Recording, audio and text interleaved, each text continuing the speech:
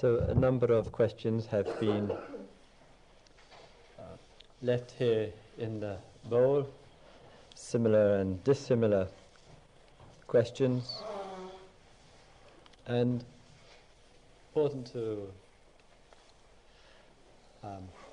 understand from the beginning that when somebody writes a question, those of us who, in this case, either read or listen, don't have access to all the information and the background coming from the question. So the question is rather taken initially on face value. So in that respect, sometimes we may not respond fully and adequately enough to the question. And the other aspect too is that with both question and response, both are multi-faced. And so, again, we're just touching on some aspect of the question there. And if something isn't clear in responding to the question, then please find some time to ask us, say in a small group or in another situation.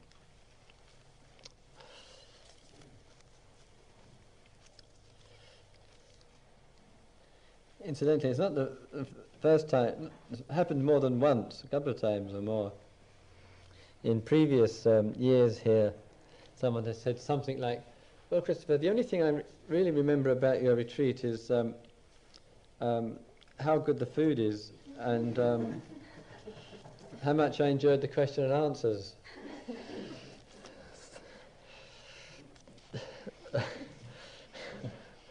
No comment. Why do we not use the method of counting the breaths in and out, at least at the start of the retreat? Would this not make it easier to get into, especially for beginners? Incidentally, in just reading through the questions in the last few minutes, I noticed the word easier in there 3 or 4 times.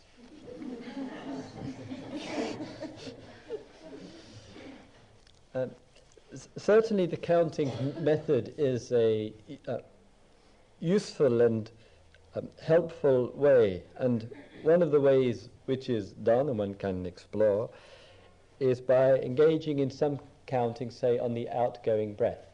So that one breathes in and then out breath 1, next out breath 2, next out breath 3, and say up to 10 or 20, and then beginning again. With any introduction of a concept like 1, 2, 3, what can take place is that one is just repeating in a conditioned way the concept and not actually in touch with the experience. Mind has this capacity just to repeat without direct contact. So if you use a counting method, then I would say it's just to be used temporarily and as early as possible to be dropped, so that the primary event that's going on is just experiencing breathing in, just experiencing breathing out, and being in touch with that bare experience. And in response to the second part, certainly one does look for lots of different ways in a situation like we have here to make it easier. And it can be one of the primary interests of the day. How can I make this easier for myself? And one is forgetting, that we're not trying to make it easier. If we wanted to make it easier, then we'd start at 9 o'clock with breakfast.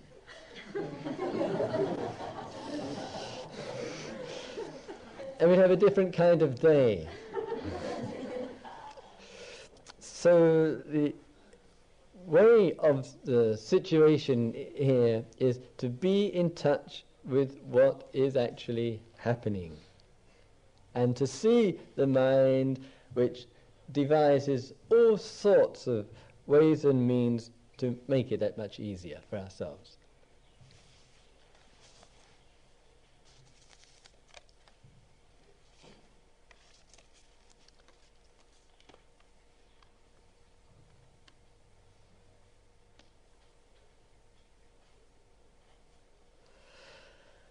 Look within. The only true teacher one can find is one's own mind and body.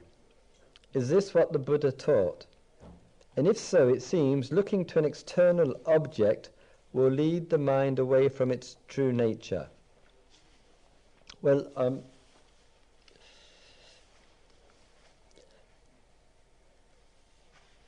I can't say, because I don't have that authority, because I wasn't around 2,500 years ago, and if I was, I've forgotten.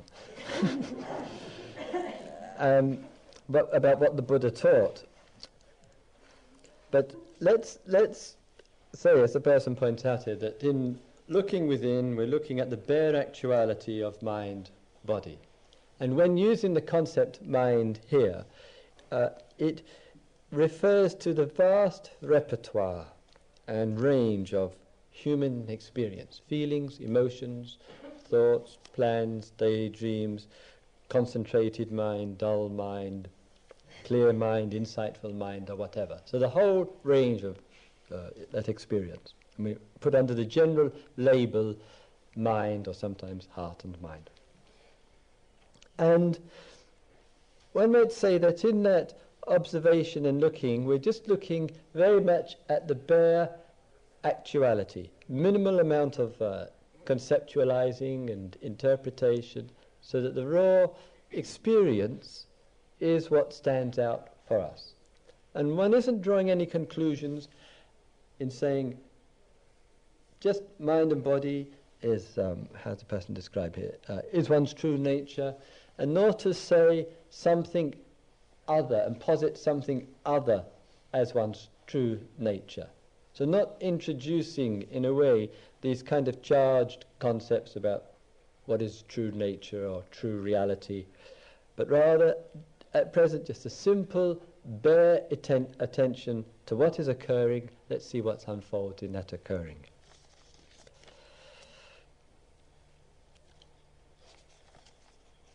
Is it possible to maintain awareness during sleep and dream states? How to do this? Well, sometimes one reads about these yoga books, and I would put it like this. At times in meditation, there's certain changes which take place, altered states of consciousness, changes in the consciousness. And people report from experience, and I can report from mine, that one can take sleep, and what occurs in the sleep actually shows itself. And there's an extraordinary phenomena of simultaneously being asleep in the accepted sense of the word, and simultaneously there's a consciousness which has some degree of alertness going on with it as well. I don't say this is desirable in any way, but it's just one of the fluctuations or changes of consciousness. In another way, as people report, one can sit and be with the breathing, and simultaneously thoughts can be passing through while one is in contact with the breathing. You know, the capacity of consciousness is really quite remarkable. And it's not unusual in retreat situations that the dream life is remarkably intense, and some very strong, powerful dreams take place as consciousness, rather the content, what we might call unconscious material or whatever, starts just flowing through during the night hours. And again, one isn't trying to psychoanalyze oneself and say, well, this means that and this means something else, but just part of the process that's going on in these situations.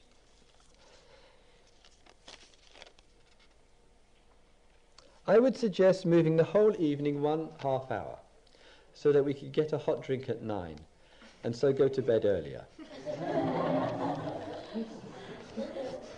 This is one of the easier notes. I feel too tired in the evening.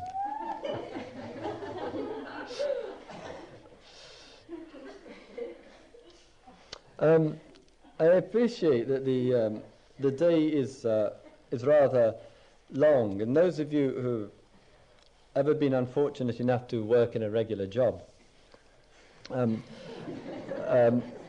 will know that, generally speaking, working hours are something like 9 till 5, and here there's a change. It's from 5 till 9:30. 7 days a week. And so people experience, as Fred was pointing out yesterday evening, that one gets to the last 20 minutes, half hour of the day, and the last thing on one's mind is loving kindness for mosquitoes. And yet, if one stays with it, and this, as it were, stretching and extending of ourselves, as the days go by, one finds, remarkably, that one can stay quite well and alert and energized right through till 9:30 and 10 and 10:30 and midnight, and quite regularly now on the retreats over the last year. One evening on the retreat we've been having very late night, sometimes all-night sessions, and we'll see how the energy is flowing during this retreat, to see whether we have a very late night and go and hang out at the tree over there for a while or something. So be patient, and sometimes with the last period of the day, I say that last half hour, 45 minutes, when the attraction for the horizontal posture is so overwhelming that if one can just keep a little of the resources for that last period of time. What do you suggest for one who continues to reject walking meditation to the extent that it becomes quite unbearable? Could buy a rickshaw. You see, how about dropping the concept meditation? I do feel sometimes this concept meditation is so overloaded in its usage that the danger is, in the way that we think about meditation, is that we somehow put it into a specialized category separate from other activities. So if one was to write, what do you suggest for one who continues to reject walking to the extent that it becomes quite unbearable? I'd say you've got a problem. So let's just say, is just slow walking, just slow mindful walking, that unbearable? And what is perhaps occurring there? I don't think personally that slow walking is in itself unbearable, but some reaction and rejection takes place around it. And we are so used in the past to walking very quickly with one primary idea in our mind, to reach a destination. Walking is purely regarded as a means for an end, to get some place, some destination. And so we frequently space out and we just walk to get to the end. And the change of consciousness, the change of heart here is that walking itself is a valuable human experience. Just walking itself, not to go anywhere with it. Rather like if you had an injury, a leg injury, as some of you may have had, and you begin to take your first steps. You're not interested in getting anywhere. Just the experience of step-by-step activity. And there's a receptivity, a sensitivity, an interest, a care that just walking for walking. And it's that kind of heartfelt, caring, receptive experience we want to discover. We want to allow ourselves to discover when we're doing something so ordinary as just reducing the speed of walking and just slow, mindful walking. And the sense of that, and the texture, the quality of that is, if we get a sense of all of this, one of the important things was pointed out spiritually and many times by the Buddha, is that the appreciation of the ordinary means that what goes with it is much less demands, pressure, expectations on the world around us. As it were, the experience of contact and depth and communication and joy and respect and reverence for life, we have all of that immediately. It's all here wherever we actually are. And if we can get a sense for that quality of experience, our relationship to life is going to be very rich and diverse. And I know in the walking one has to go through lots of stuff and tensions and resistance and rejections, and it feels unbearable, and what's the use of doing this? Of course, it's all because it's such a contrast to the old motivations and patterns associated with walking.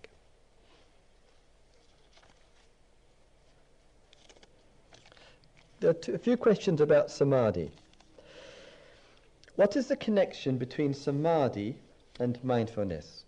So if I use this concept, samadhi is both Pali, that's the language the Buddha is reputed to have spoken in, and Sanskrit. And in Buddhism and in Hinduism, it frequently has different usage. So sometimes one hears, say in Hinduism, when the Guru dies, or as they like to put it, passes on, or doesn't pass on, he goes into, or she goes into Mahasamadhi. And this would be equated with God, or truth, or eternity, or whatever.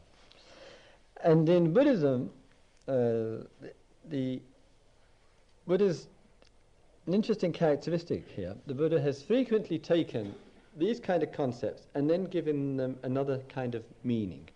And this samadhi refers to meditation, and a meditation which has certain kind of characteristics to it. And the characteristics of samadhi in meditation or in mindfulness are a sense of inner well-being, a certain quality or depth of calmness, feeling very steady, present, perhaps quite a quiet joy or contentment in the moment. Let me say that when this is present in sitting or in walking or in any other quiet activity we're engaged in, we say, this is samadhi. In other Buddhist, that's how I would use it personally. In other Buddhist traditions, samadhi is directly equated with concentration. Samadhi is spelled S-A-M-A-D-H-I. And then to have samadhi means that you have the capacity to concentrate on a particular spot, like say the tip of the nose or the abdomen, when you can really concentrate using effort and will and determination and so forth, then you have samadhi. So again, within traditions as well, there's differences of use. And I would say with mindfulness is the simple, bare attention to what is happening. Just simply being mindful of what is occurring. In the moments of being mindful of what is occurring, we call this mindfulness. Sometimes with the mindfulness there is samadhi, as I just described it, calm, steadiness, stillness, and one is mindful of samadhi. Sometimes there is mindfulness and there isn't samadhi. There's confusion, or there's activity, there's pain, there's restlessness, and one is mindful of that. So sometimes mindfulness with samadhi, sometimes without.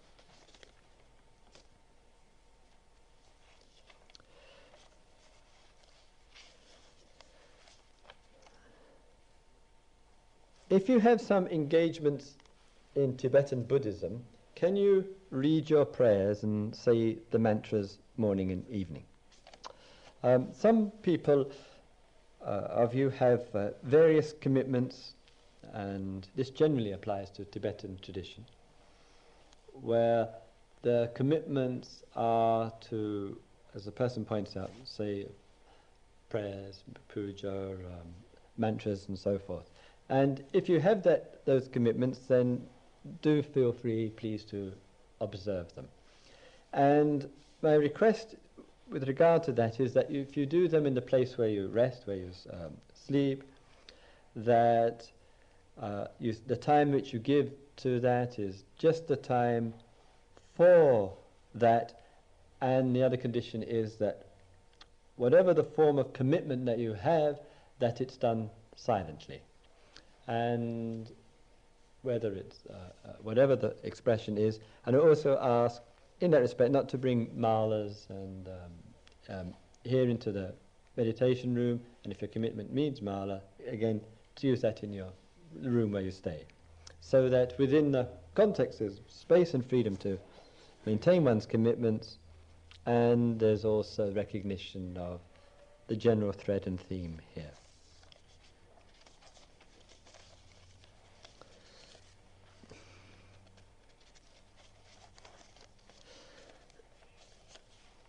Meditators of some schools or persuasions focus on the I am, rather than the breath or wanderings of the mind as we do. How does that practice relate to ours? With all such questions, how does this relate to that? I do feel it's important here that one finds out immediately and directly through one's own experience. Focusing on I am, which is a way primarily born out of Vedanta. Vedanta, V-E-D-A-N-T-A, is probably the tradition in India which comes most akin to this kind of work. And in the Vedanta tradition, the emphasis is on listening and inquiry. And inquiry sometimes takes the form of the teacher questioning the student, so to speak. And one of the emphasis is just focusing on I am. Again, very useful, very grounding, and so forth. And with any kind of practice, and this one here is no different, there's always value and there's always things to be watchful for. And one of the great dangers in any kind of work which is insightful and towards realization is that one can get self-preoccupied. And so there are many in this kind of work, there are many counterbalances to that. The connectedness with others and with life, reverence for all forms of existence, service to others, the interdependence that human beings have with all which is around us. Those kind of themes are constantly being generated in the spiritual communications, so that one doesn't focus on I am, or what I have, or what I've achieved, or what I've realized, or whatever, in a way which is exclusive. And the Mahayana tradition, to its everlasting credit, constantly reminds us about our relationship to the world and the centrality of compassion in spiritual work.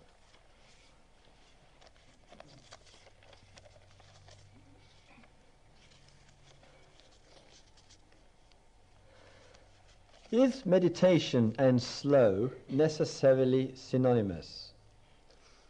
Why is such an emphasis placed on stillness and slowness? Well, they're not. synonymous. And I think if they were, a tortoise would probably be nearer enlightenment than the rest of us. So in being slow, it's not really anything more than a useful tool. And it's a useful tool within a situation. In other words, come the end of the retreat, and 100-odd people were to start walking very, very slowly to Shivanath's chai shop, it would only confirm all the worst fears that Indians have about us.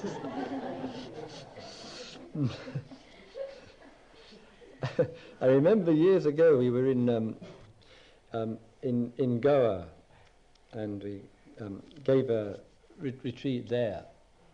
I don't know what the scene is like in Goa, but certainly in the mid-70s it was it was rather tragic, really. And there were people on that retreat, I remember, who only the night before were shooting up smack the night before the retreat. Such a start. And the retreat was held in a rather large house, which we had rented, and the fence around it wasn't too high. And there are other houses very nearby. We have a certain kind of isolation, privacy here at the back of the Thai temple. And I must say the aesthetics and the layout here is quite good. But there it wasn't quite like that. So every time there was the walking meditation, there were crowds of Goans. And they would come. It was the major feature of life in Goa. And they'd stand 6 deep for these 45-minute periods, just watching this slow. I think they had thought they'd seen it all in Goa, until we came. Anyway, so the walking slowly is simply a tool. And I mean, to use a simple analogy, if one is going by somewhere in a car, you do see, but not so much if one's going slowly, travelling by foot or by bicycle. And in the same way, it's just connecting very slowly with what we're doing, so we begin to feel the variety and the spectrum of experience that takes place each time the body moves from one position to another. I remember a number of the teachers in places like Thailand, Ajahn Damadaro, who was my old Vipassana teacher, and he would come into the meditation hall and would give a very ample, well, not full, but ample demonstration of going to the toilet. And from the time that one opens the door and walk in, and you just go through the whole ritual, one of life's most valuable rituals, extremely liberating. and we just go through and we say, there it is, there's life. There's practice, there's the work, there's our liberation. So it's just that sense. And in the Zen tradition, as we know, with many areas, flowers arrangement and the tea ceremony and working in the kitchen or whatever, all comes into the field of being extraordinary and freeing experience when we approach it in that spirit.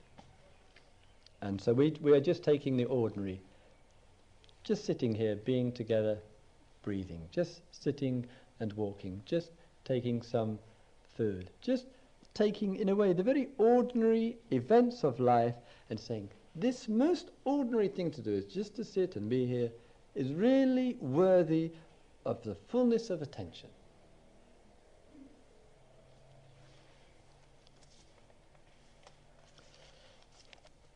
What about mosquitoes? And what about mosquitoes? Well, one of the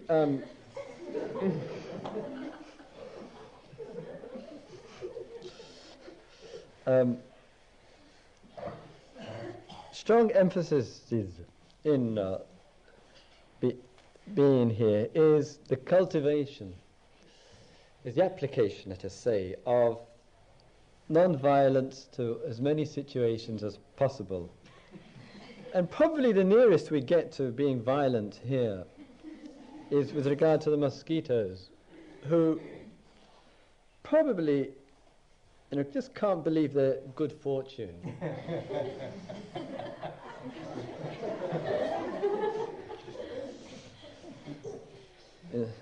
The sunset comes and they start to buzz around in their blood hunt.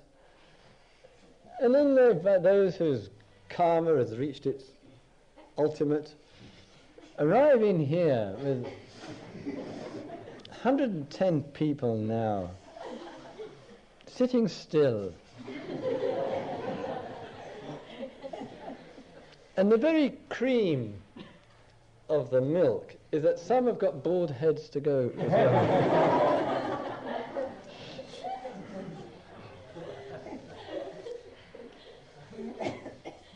It's Christmas for mosquitoes. So in that, perhaps we could start as we have done. Perhaps the managers will get us a little bit more mosquito cream or repellent or whatever, and if one wishes, one may use that. And just to see if we can possibly develop a reasonable relationship with these creatures, not in order to perpetuate their life just to perpetuate their life, but rather for us as part of being here on earth to have a relationship, to see what it touches in us when these mosquitoes are buzzing around in our ear, and somehow to see if we can, the kind of negativity, the aversion, the fear, the agitation that comes with that, and see if that can be used as an opportunity to work with that.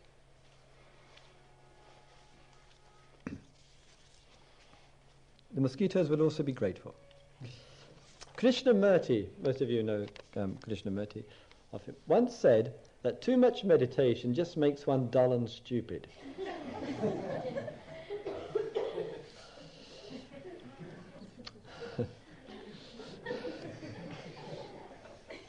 He's so encouraging, isn't he?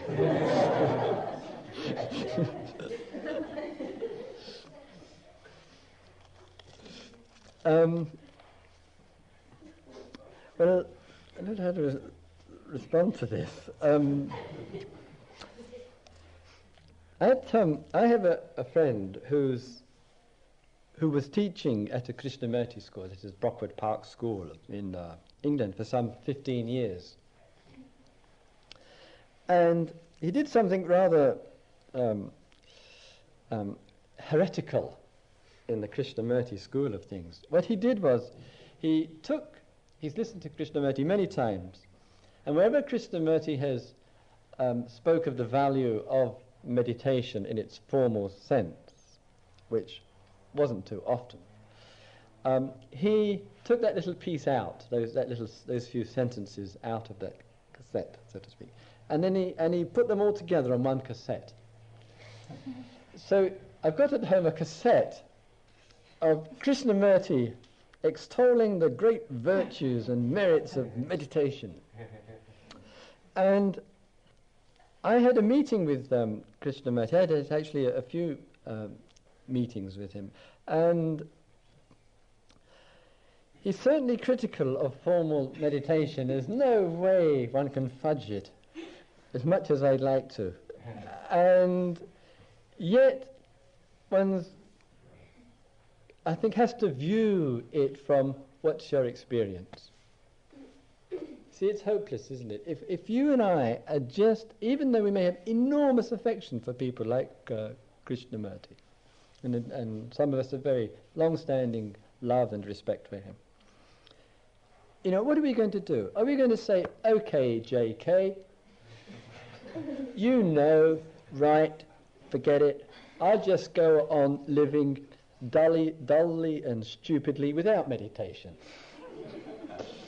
Or are we going to say to ourselves, okay, JK, that's your view and opinion, I want to first experience and to see whether, after a few days, I am really dull and stupid. And if you are, after spending a few days here, that's the ultimate fruits of sitting and walking, then don't meditate. Simple, isn't it? You find out from your experience. If it's useful, wonderful. Some of us, I can speak from my experience, some 20 years now, exposure to this, and there's still a freshness and a joy with meditation and sitting and being present and all of that, which, unlike the flower, never fades. But that's my experience, and your experience may be different. And meditation or awareness here means listening to what one is experiencing.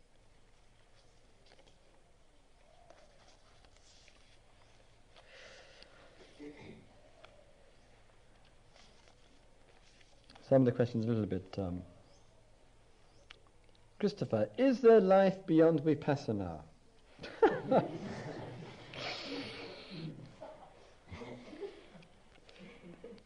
And then he goes, ha ha, but it's a sincere inquiry. Stressing different words brings up all those questions which come to me in moments when I feel my stomach sinking and the ground giving way under me. Firstly, Vipassana simply means, in English, it means insight. It's in its spirit. Really, it's got nothing in itself to do with formal meditation. The word does get used, Vipassana meditation. But wherever you and I experience some insight into life, into ourselves, into a situation, which does in some way noticeably bring about some change within us. We would say, in that moment, that is Vipassana. In that moment, that is insight. It can occur within the meditation room, outdoors, when eating, in any situation, in retreat or out of retreat. And what we, should we say, are engaged in here, which might be referred to as the almost the original group therapy, we might say it like that, is establishing together suitable social, environmental conditions which make it conducive for insight. You know, quite often when our mind is so busy and preoccupied and doing this and doing that, we don't have time to stop and to look a little bit more carefully and come to some fresh learning and fresh understanding. So we are all supporting each other in the conditions which contribute to Vipassana, which contribute to learning, to inquiry, to seeing that little bit more clearly. And therefore we might say the retreat emphasizes mindfulness and awareness. It emphasizes form and method and technique. It sees where that's relevant, where that isn't relevant. It also emphasizes listening and attentiveness and connectedness and silence. So there are many threads being interwoven within the situation here. Possibly out of that some Vipassana will be present. We'll see and learn afresh.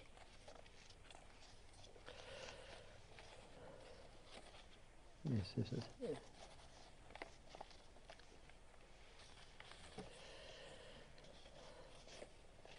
Person asks, is there an ultimate reality? These questions are always, if yes, what is it?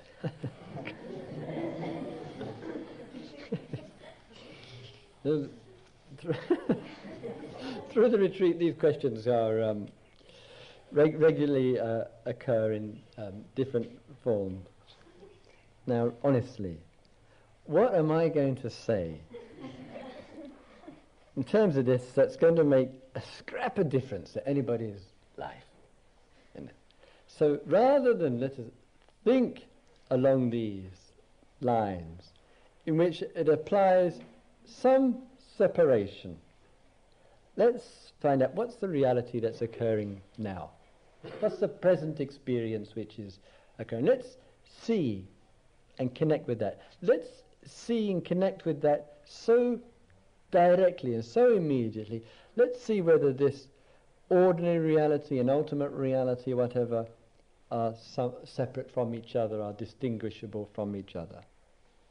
So let's keep it very, very simple. Let's really connect in that, and let's see what's present there for us. Because if I start saying to you, go for it, go for this ultimate reality, and you can have this, and you can have it now, etc., etc. It just easily creates a separation and some, in a way, undermining of oneself in countless ways, and making something other. And this something otherness misses the whole point, misses it. And so with any of these areas, like as truth, God, ultimate reality, transcendent experience, liberation, the divine, enlightenment, all this vast repertoire of concepts, which in their social time, I would say, certainly were useful and appropriate and applicable, but they have gained, to me, they've gained a kind of use which they alienate human beings from life. They create a separation, they create a distinction away from life. And I'm not sure if that's Dharma teachings, spiritual teachings. So if we keep faith, keep trust with exploring and experiencing into the present, perhaps all those kind of concepts the revelation will be revealed to us immediately here and now. There's nothing special whatsoever about them. All right, enough for today. And again, in about 3 days' time, we'll have more question answer periods, and please feel free to write a note there and leave it in the bowl for us. And then during today, in the guided meditation today, begin to expand out the field of attention a little bit further from the breathing to connecting with the body. And again, to see that in that with the life of the body, that how the mind easily has its impact on the body. So if we can allow ourselves just to settle into being present, settle into the different kind of pains and discomforts that come, and just see that's what's happening, that's the sensation, that's the experience, what's going on in the present. Let's see if we can just integrate ourselves with that. Let's see if we can just be with that. And if it's too stressful, too painful, too much, then having that human freedom to say, okay, right now I need to make some change in the posture. And not viewing that as failure, not seeing so much in terms of, oh, that was a good sitting because I didn't move, and that was a bad sitting because I moved.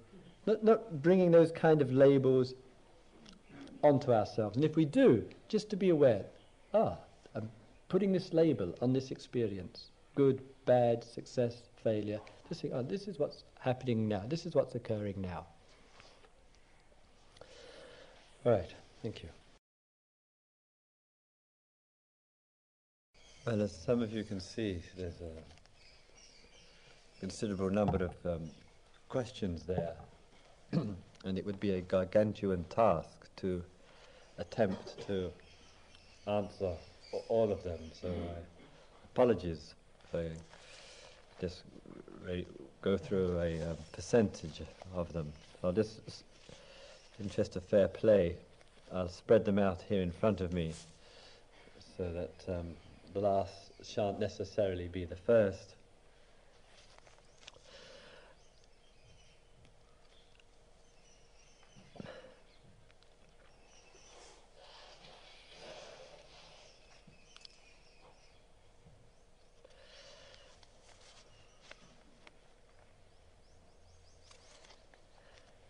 What did the Buddha actually realize under the Bodhi tree?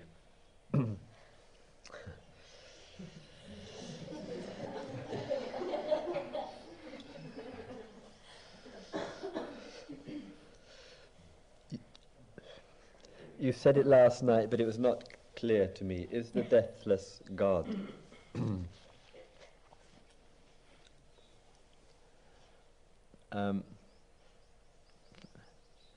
Firstly, and self-evidently, I wasn't there. And I'm rather reminded of one of the Rinpoches who came to have lunch with me the other day, and who was commenting. He said, as a Rinpoche, or as a Tuku, I'm expected to remember all my past lives. And he said, I can't even remember what I did yesterday.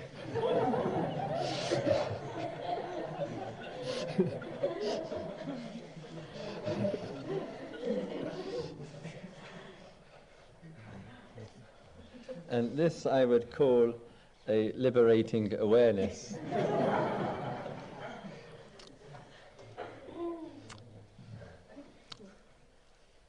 And this, I suspect, is also what the Buddha realized under the tree.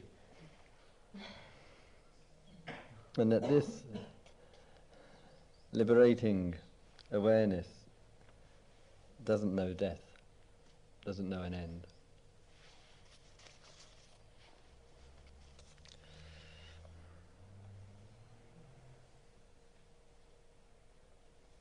There's a request for people who are sitting late to return to their beds quietly, so as not to disturb those who are in other realms.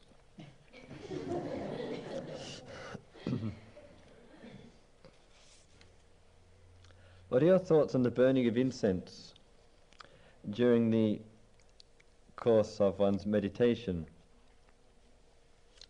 Well, I like incense at home incidentally, but I tend to regard incense as a pleasant pollutant. Doesn't making heroes out of martyrs undermine the value of our own lives? Martyrs appear to be very attached to their cause, determined to push for change, whatever the personal cost. Is this a balanced model for us? Spending 14 years behind bars to put a few dents in a warhead seems like a waste.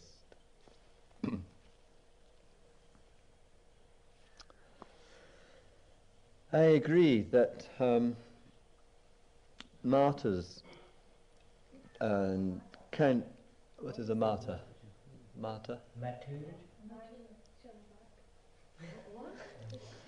We won't mention names. Do people know the word martyr?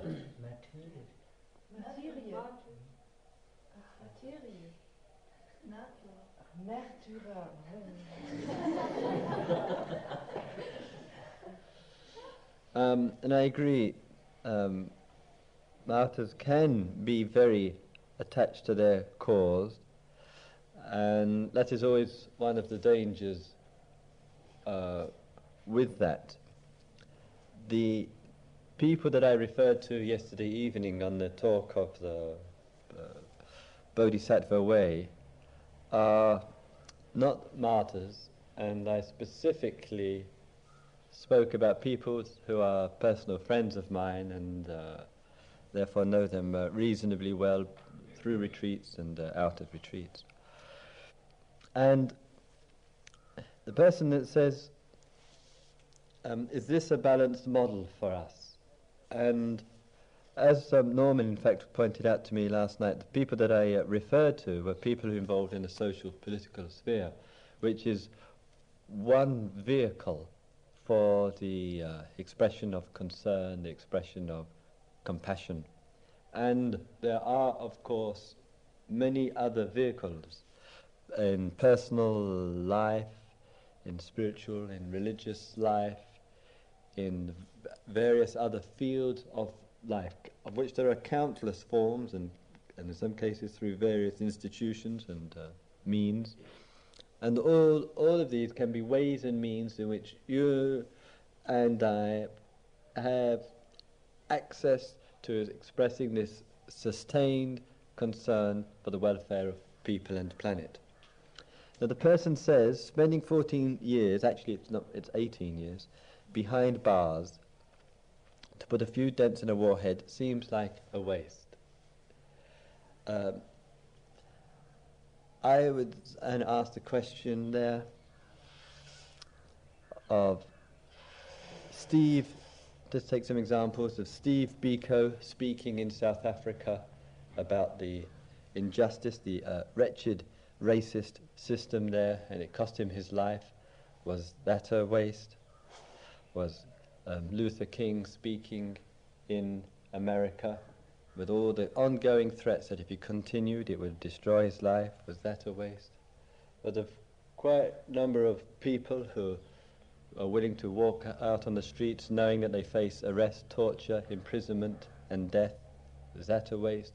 Some of us here are members of Amnesty International, and each month we receive a newsletter of the kind of imprisonment and injustices which are taking place in our own society, which speaks so arrogantly of democracy and justice and practices lack of democracy and lack of justice. And with the particular person, the mother in fact, who's there in prison for 18 years, she's even asked people not to keep campaigning on her behalf. She said, that is what the system that has given me is this 18-year sentence, and she's encouraging people to keep their campaign going for utter disarmament. And she's corresponded with the judge who gave her this sentence, and asked the judge just to look at himself and why he felt the need to have to do this. So I would say, personally, it is not a waste at all, not 1 minute of it. What means dharma? D-H-A-R-M-A. Dharma is the Sanskrit word, and it embraces more than one meaning. But generally speaking, we might say that dharma is the teachings which deal with the realities of life in all of its diversity, and is generally associated with coming primarily out of the Buddhist tradition.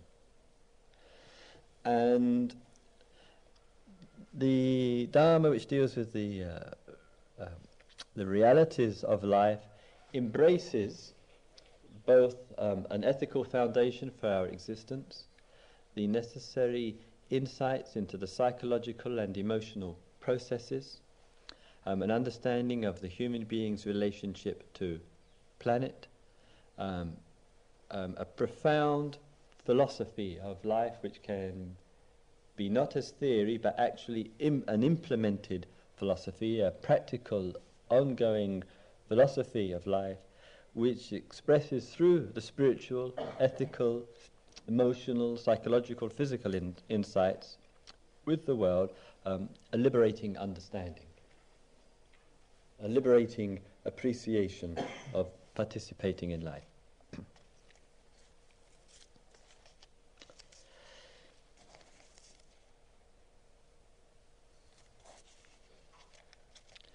Form is emptiness. So I'm just a couple of questions here, obviously, on the talks. I don't understand. Something's missing in my head. Wonderful. Each time I think about it, nothing comes to light.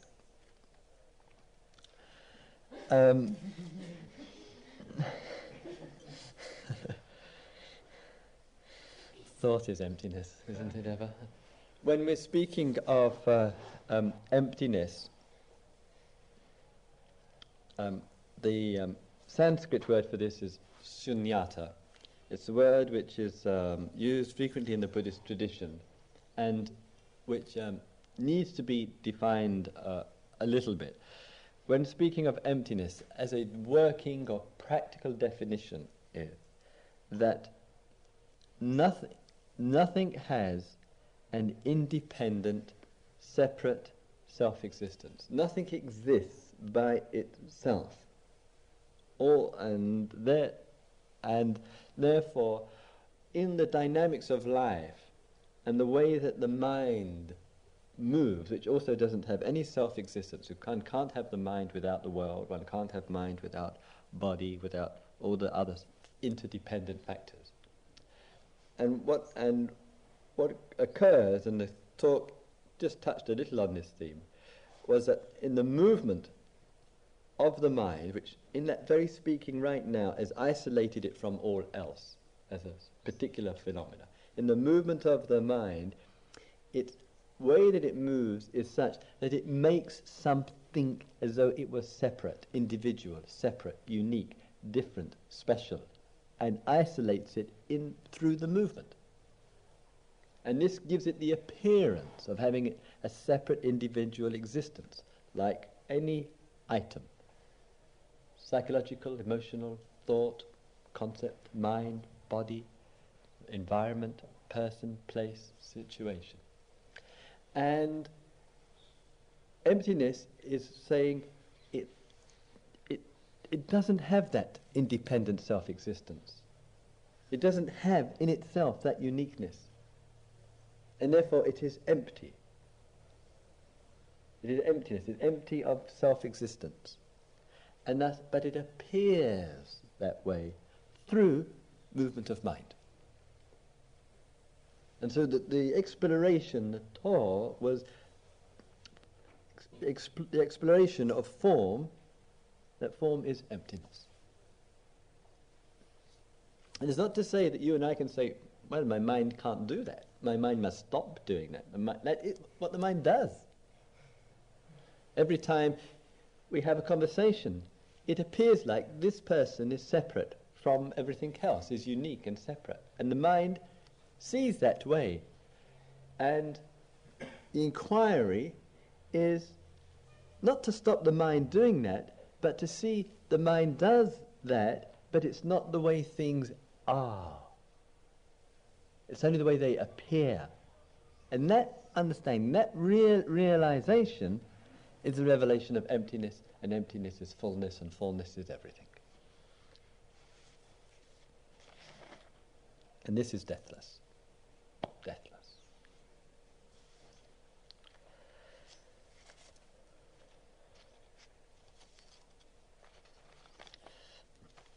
Why is it preferable to breathe through the nose?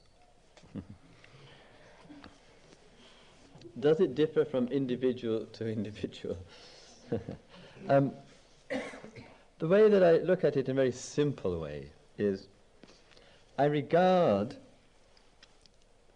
the breath as primarily through the nose. I regard the mouth primarily to be used for eating and speaking. And when we need a little bit more air, like some of us like jogging and things like that, when we need a little bit more air, then we open the mouth to get a little bit more air in. And since in sitting we generally don't need more air unless we're really blocked up, then the preference is for breathing through the nose.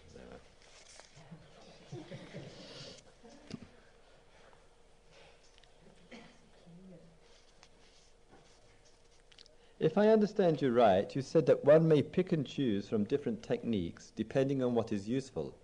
Yet many spiritual teachers say you must stick to one path to get anywhere. They would, wouldn't they?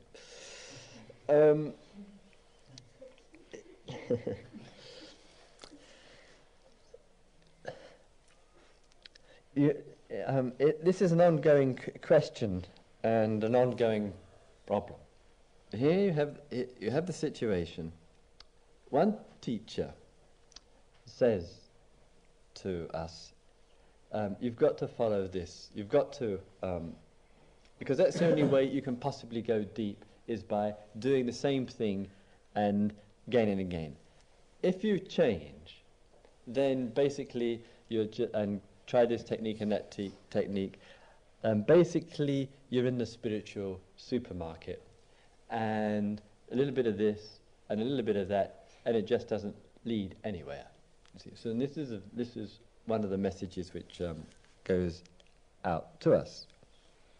And then another teacher says, no, not necessary to look at it like that, but spiritual life is a life of expansiveness. It's a life of exploration, a life of looking into things and listening to oneself and seeing what's useful and appropriate, trusting in that and following that through. It may be one particular. It may be more than one, whatever is appropriate. So who are you going to listen to? And that's, in a way, what it really is what it does come down to. And one might say, if I just may speak personally here, that over the years, through different practices and approaches and traditions and non-traditions, if I look at the activity, the spiritual activity, that as far as meditation goes for myself, what it's come down to in a very basic way is being with the breathing as a basic primary meditation object, and the other which goes with that is accompanied by the observation and the inclusion of thought, the dance of thought, its presence, its absence, its so-called appearance, disappearance, or whatever. And so, though exploring other different ways and means and keeping in touch with those, for myself, those too seem to be a very good foundation which provides me with calm and insight and understanding and clarity and appreciation. But that may vary quite considerably from one person to another. So in that, whether we follow a particular way or whether we're more eclectic, this we must basically see for ourselves. But hopefully, whatever the way, it is contributing to our being grounded, clear, conscious, caring human beings. If whatever the approach we're taking is not contributing to being a conscious and caring human being, and it's just habit, it's just conformity, it's just doing what one is told, then it's useless.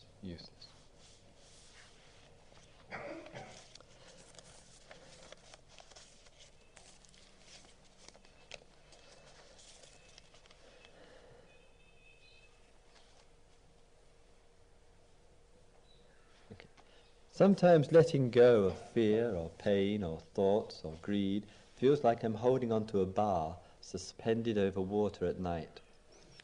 It would be easy to let go, and yet I am terrified of what may be in the water. This fear of the unknown is perhaps fear of freedom. And I think it's very vital and important communication to us here.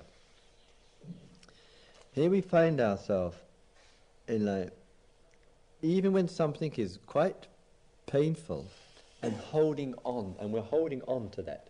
Sometimes it's relationship, sometimes it's belief, sometimes it's a particular situation or possession or many things. And we know we're holding on.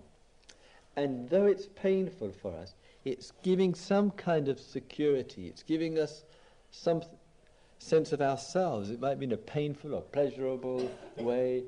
And we prefer that to letting go and being with the unknown, being with not knowing, and really deeply not knowing. And And as the person says, one can be quite terrified of how I will be, of what it will be like to really not know. And we're quite afraid of that. And so much of our activities and our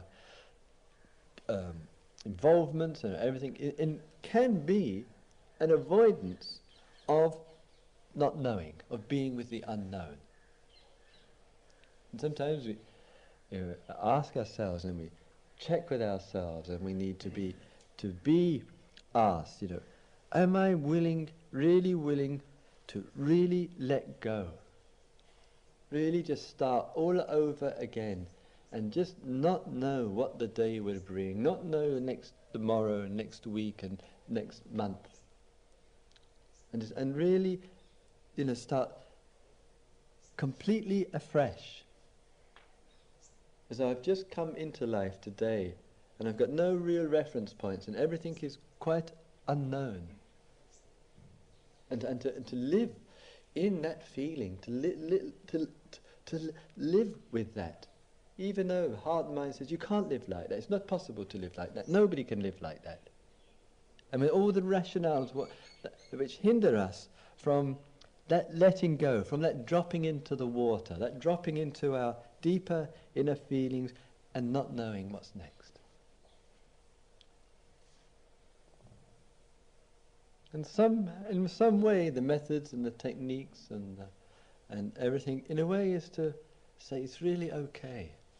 We can let go. We can drop in, so to speak. We can drop out of our mind. We can trust in that deep water.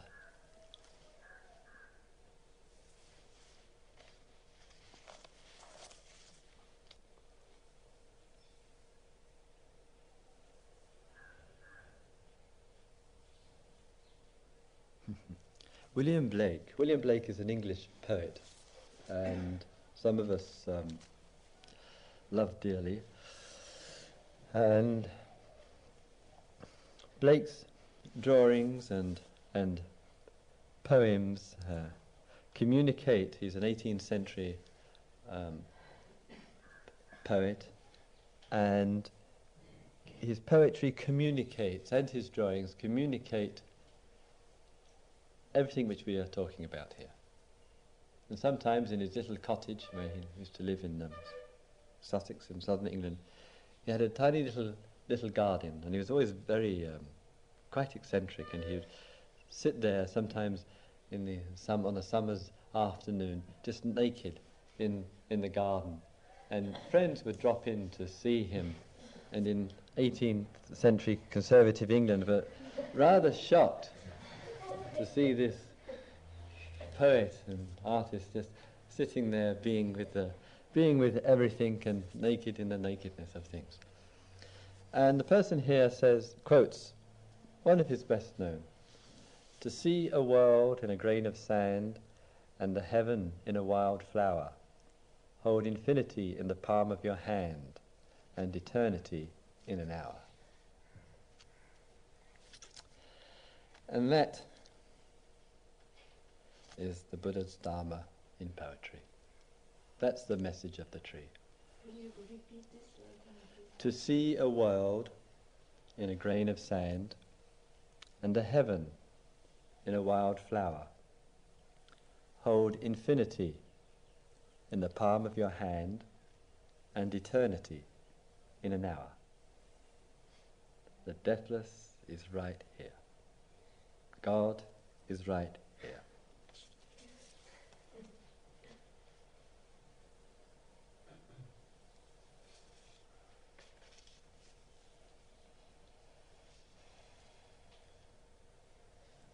Will there be time and method for written feedback about the course? Or should it be given during individual interview times?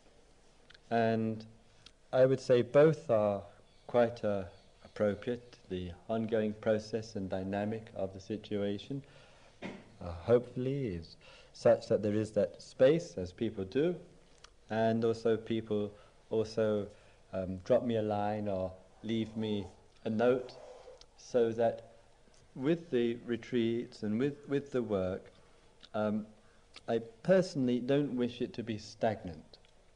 I don't wish to, with it, to keep exactly the same form, the same methodology. Even though I know one can get a form and it works very well, or very well for most people or whatever, but I prefer to explore, to experiment, to get the feedback from people, to make the changes, and to keep it on that kind of footing. And so some people come and they haven't been on a retreat with myself for a year or 2 or 3 years, and they come and say, Christopher, it's changed, it's different than it was before, and some think it's great, I really like it, others think, oh, it's, I like the old days. And I want that kind of process, that we just with what's happening, not using the past as the reference point. Would physical activities such as gardening help concentrate the mind? I have a little garden at home. It's about, what would it be, 30 or 40 feet long, maybe, and about 15 feet wide. And I was hoping to turn it into a tropical rainforest.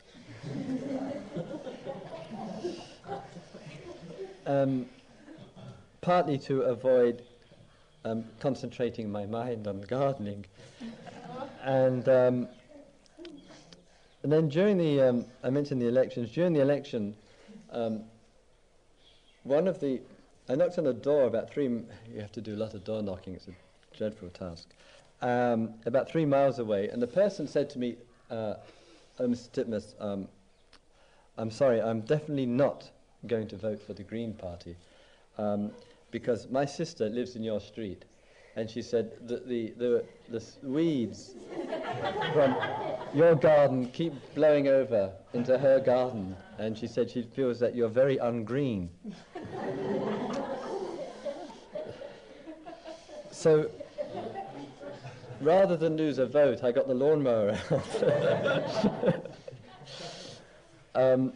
I think gardening is for those who have the privilege and the opportunity, is actually a wonderful activity, very wonderful activity.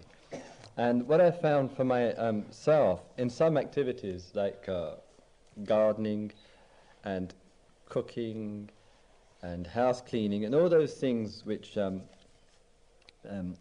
men are very skillful at avoiding, I found that I had to go through a lot of resistance in my mind and in my thought. And the way the resistance would show itself for myself was, I've got better things to be doing than this. And this thought would keep interfering. And it went on persistently for about a year.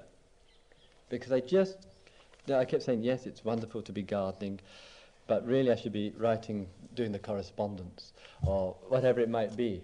I've got a meeting to go to, I should be doing that, etc., etc. And the resistance level just kept persisting and persisting. I kept thinking, when is this resistance going to go away? And I'm really going to settle into it. And it took about a year to go from resistance to love being with the garden, getting into the rhythm of cooking as a creative thing and not something just to get some food into the belly as quickly as possible, whatever. And I think that many things in life like that, where we just have a pattern, and the pattern hinders that fluid connection and communication. And so, yes, gardening is liberating.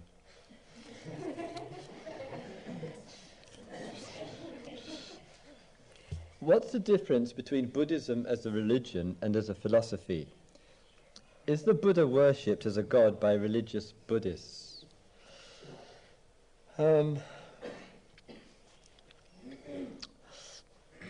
Here, one has the diversity here with this. I assume the person meaning religion means the forms, the rituals, the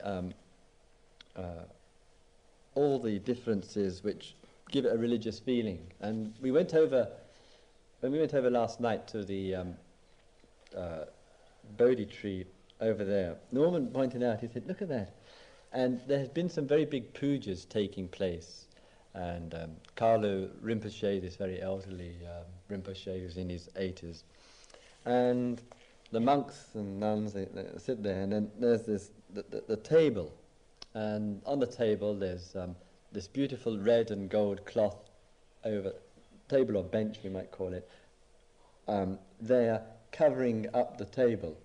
And so it looks very ornate and very, very religious feeling through all the cloth that surrounded it there. And all of that was when we went over there last night, some of you may notice, all of that was gone. And what was there was just this dirty old wooden table, just there, nobody around, and the table looked like it'd been dumped there, about 50 years ago. You see. And that's the difference. That's the difference in Buddhism. You see, we go for the dirty table, and others go for the ornate surroundings, and both can appeal to different needs. So, and with regard to the Buddha worshipped as a god, to all intents and purposes, I think yes, frequently. The visualization is to see the Buddha as the ultimate, as the fulfillment of all human aspirations, and in that respect, yes. But a difference would be, whereas Christianity tends to view God as the creator of the world, that God made the world, and Buddhism doesn't think in that way. And which reminds me, I remember question answer period of a year or two ago, a piece of graffiti, when somebody writes something in a toilet, which I saw in London, and it said, God hasn't forgotten the world, but he's now working on less ambitious projects.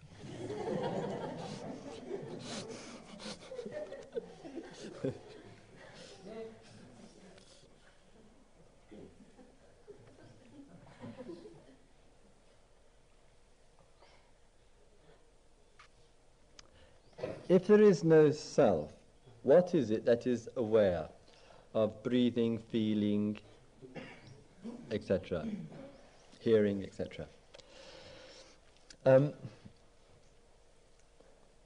The question of self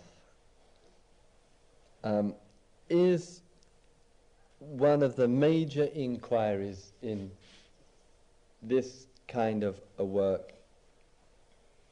So no matter what we do,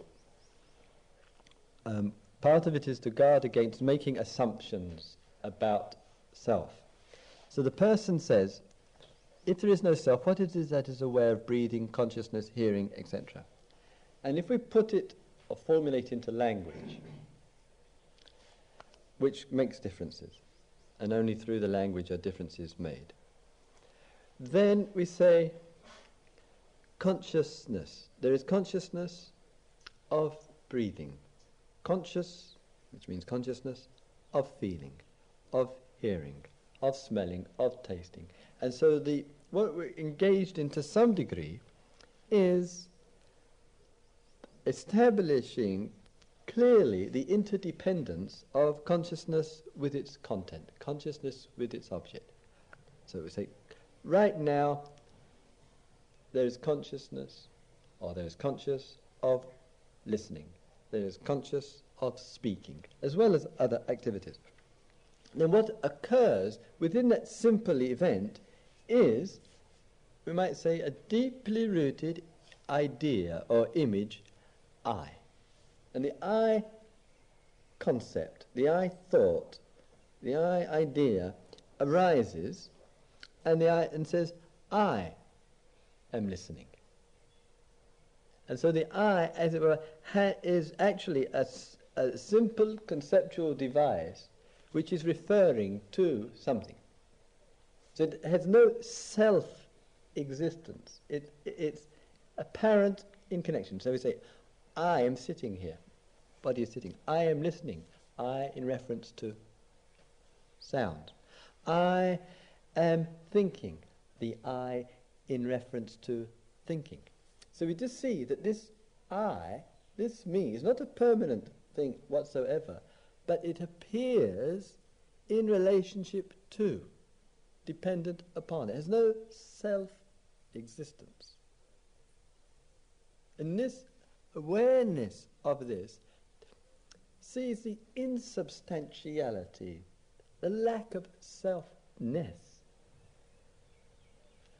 And this lack of selfness is lack of selfness, lack of selfness, lack of selfness, lack of selfness, lack of selfness. And if there is lack of selfness, where is birth and death?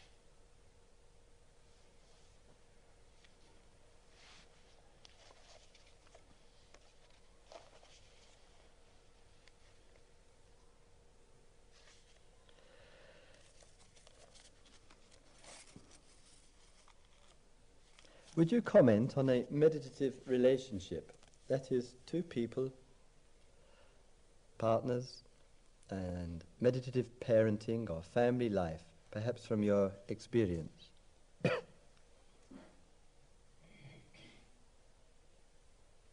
I should warn you, to be fair, and I'm definitely speaking from experience here, that the track record of Dharma relationships is not very good at all.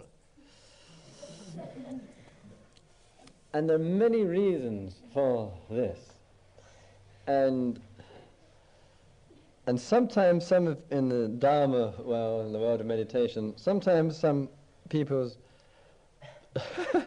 first real experience of impermanence comes in the relationship, which is a definite shock to the system. So, and there are many factors which contribute to this. One which I notice, both myself and with other people, is that changes may be going on within one partner or the other, which means that there is a necessity to step out of the relationship. And it may not necessarily be that the people don't like each other or there's conflicts and tension, but for some it's just necessary part of the process. And in this respect, on where the relationship is personal and intimate of opposite gender, I think it's something like, and this is socially reflected too, not just in the spiritual scene, something like 7 to 8 of relationships which ends these days. One might say the initiative for this is the woman. And the impact of this, I think, on us as men is, I think, very important, and it can be perceived, and it's extremely difficult, but one can perceive it in fresh ways. It's also, for us as men, very, very important, because I feel with us as men, and it applies to women, but characteristically of us, is that certain kind of formations of desire, like the desire to have, or the desire to control, the desire to be in charge of, in some mode, is something which we need to constantly be examining and re-examining and re-examining. I mean, plenty of men say, "Oh, I'm not macho. No. There's no Rambo in me," whatever. And incidentally, Henrietta was just telling me, she just read in the paper, I must tell you this, that chap, Mr. Stallone, Sylvester, or whatever his name is, Stallone, he's making a film right at the present time. Now, can you imagine? This is the film, the storyline. The guy is in Thailand living in a Buddhist, and he's gone there to film this. you know, he's gone up with the film crew to northern Thailand, and he's living in a Buddhist monastery, practicing meditation. This is how the film starts off. This is Rambo 3 or whatever. And then he gets a message that his best friend is in Afghanistan and has been captured by those horrible Russians. And he feels it's his duty to go and rescue his friend. So he leaves his meditation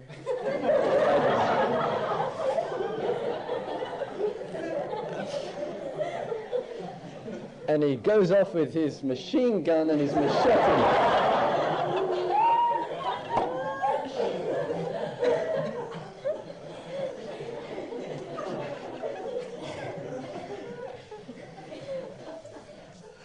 God.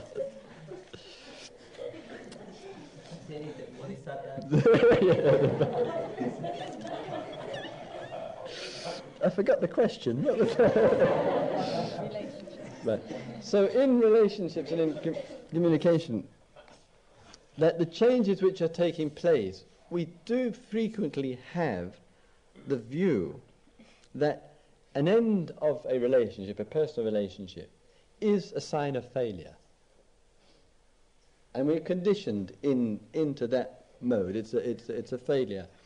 And it doesn't have to be seen and interpreted in that way. It may be painful and quite appropriate.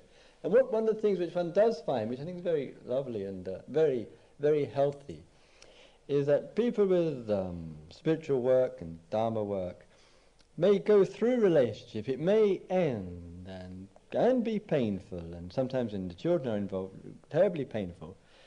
And yet there's a kind of coming through in which the relationship then takes a completely new form. It's made the transition from intimacy to really close, good friendship, and a real appreciation of the other person, and if that other person is in a new relationship, a real genuine appreciation of the person's independence, if that is what they have chosen, rather than the relationship ends and there's nothing but bad feeling, and then whenever the thought or one speaks about the old partner, one is just bad-mouthing that person.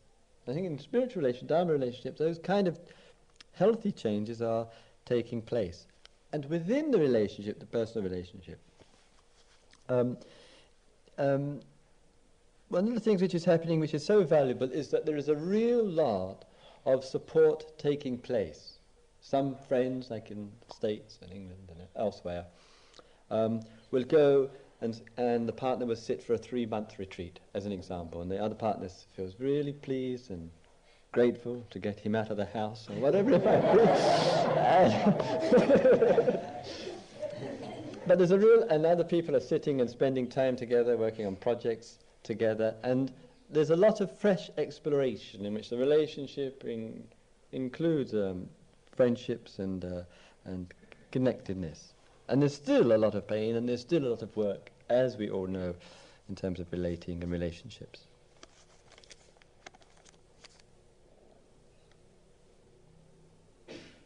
I've been told by a Goenka student that Goenka is one of the teachers in India. He's Indian, but from Burma, and has a large centre in Igatpuri. Some of you have been there.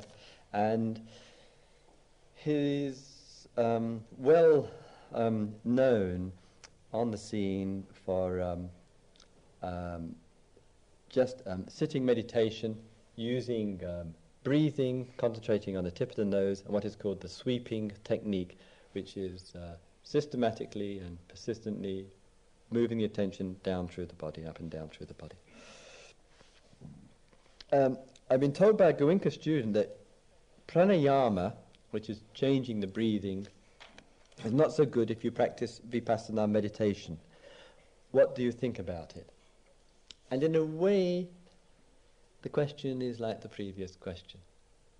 You see, I personally, having studied yoga and pranayama and many years with breathing meditation, I personally don't find any conflict or difficulty integrating or working with them both. Pranayama has somewhat different purposes to it, and therefore the motives are different. Generally towards getting the energies flowing more freely, towards purifying and clearing the system, and for working with pranayama, of course, and as well as with meditation and so forth. The tradition, and I think the Indian tradition, emphasizes this, and I think the Buddhists really are in many respects very short-sighted, and I think the lack of awareness in Buddhism sometimes is unparalleled. And one of the shortages of awareness is the importance, which in Hindu tradition they recognize. One is of yoga,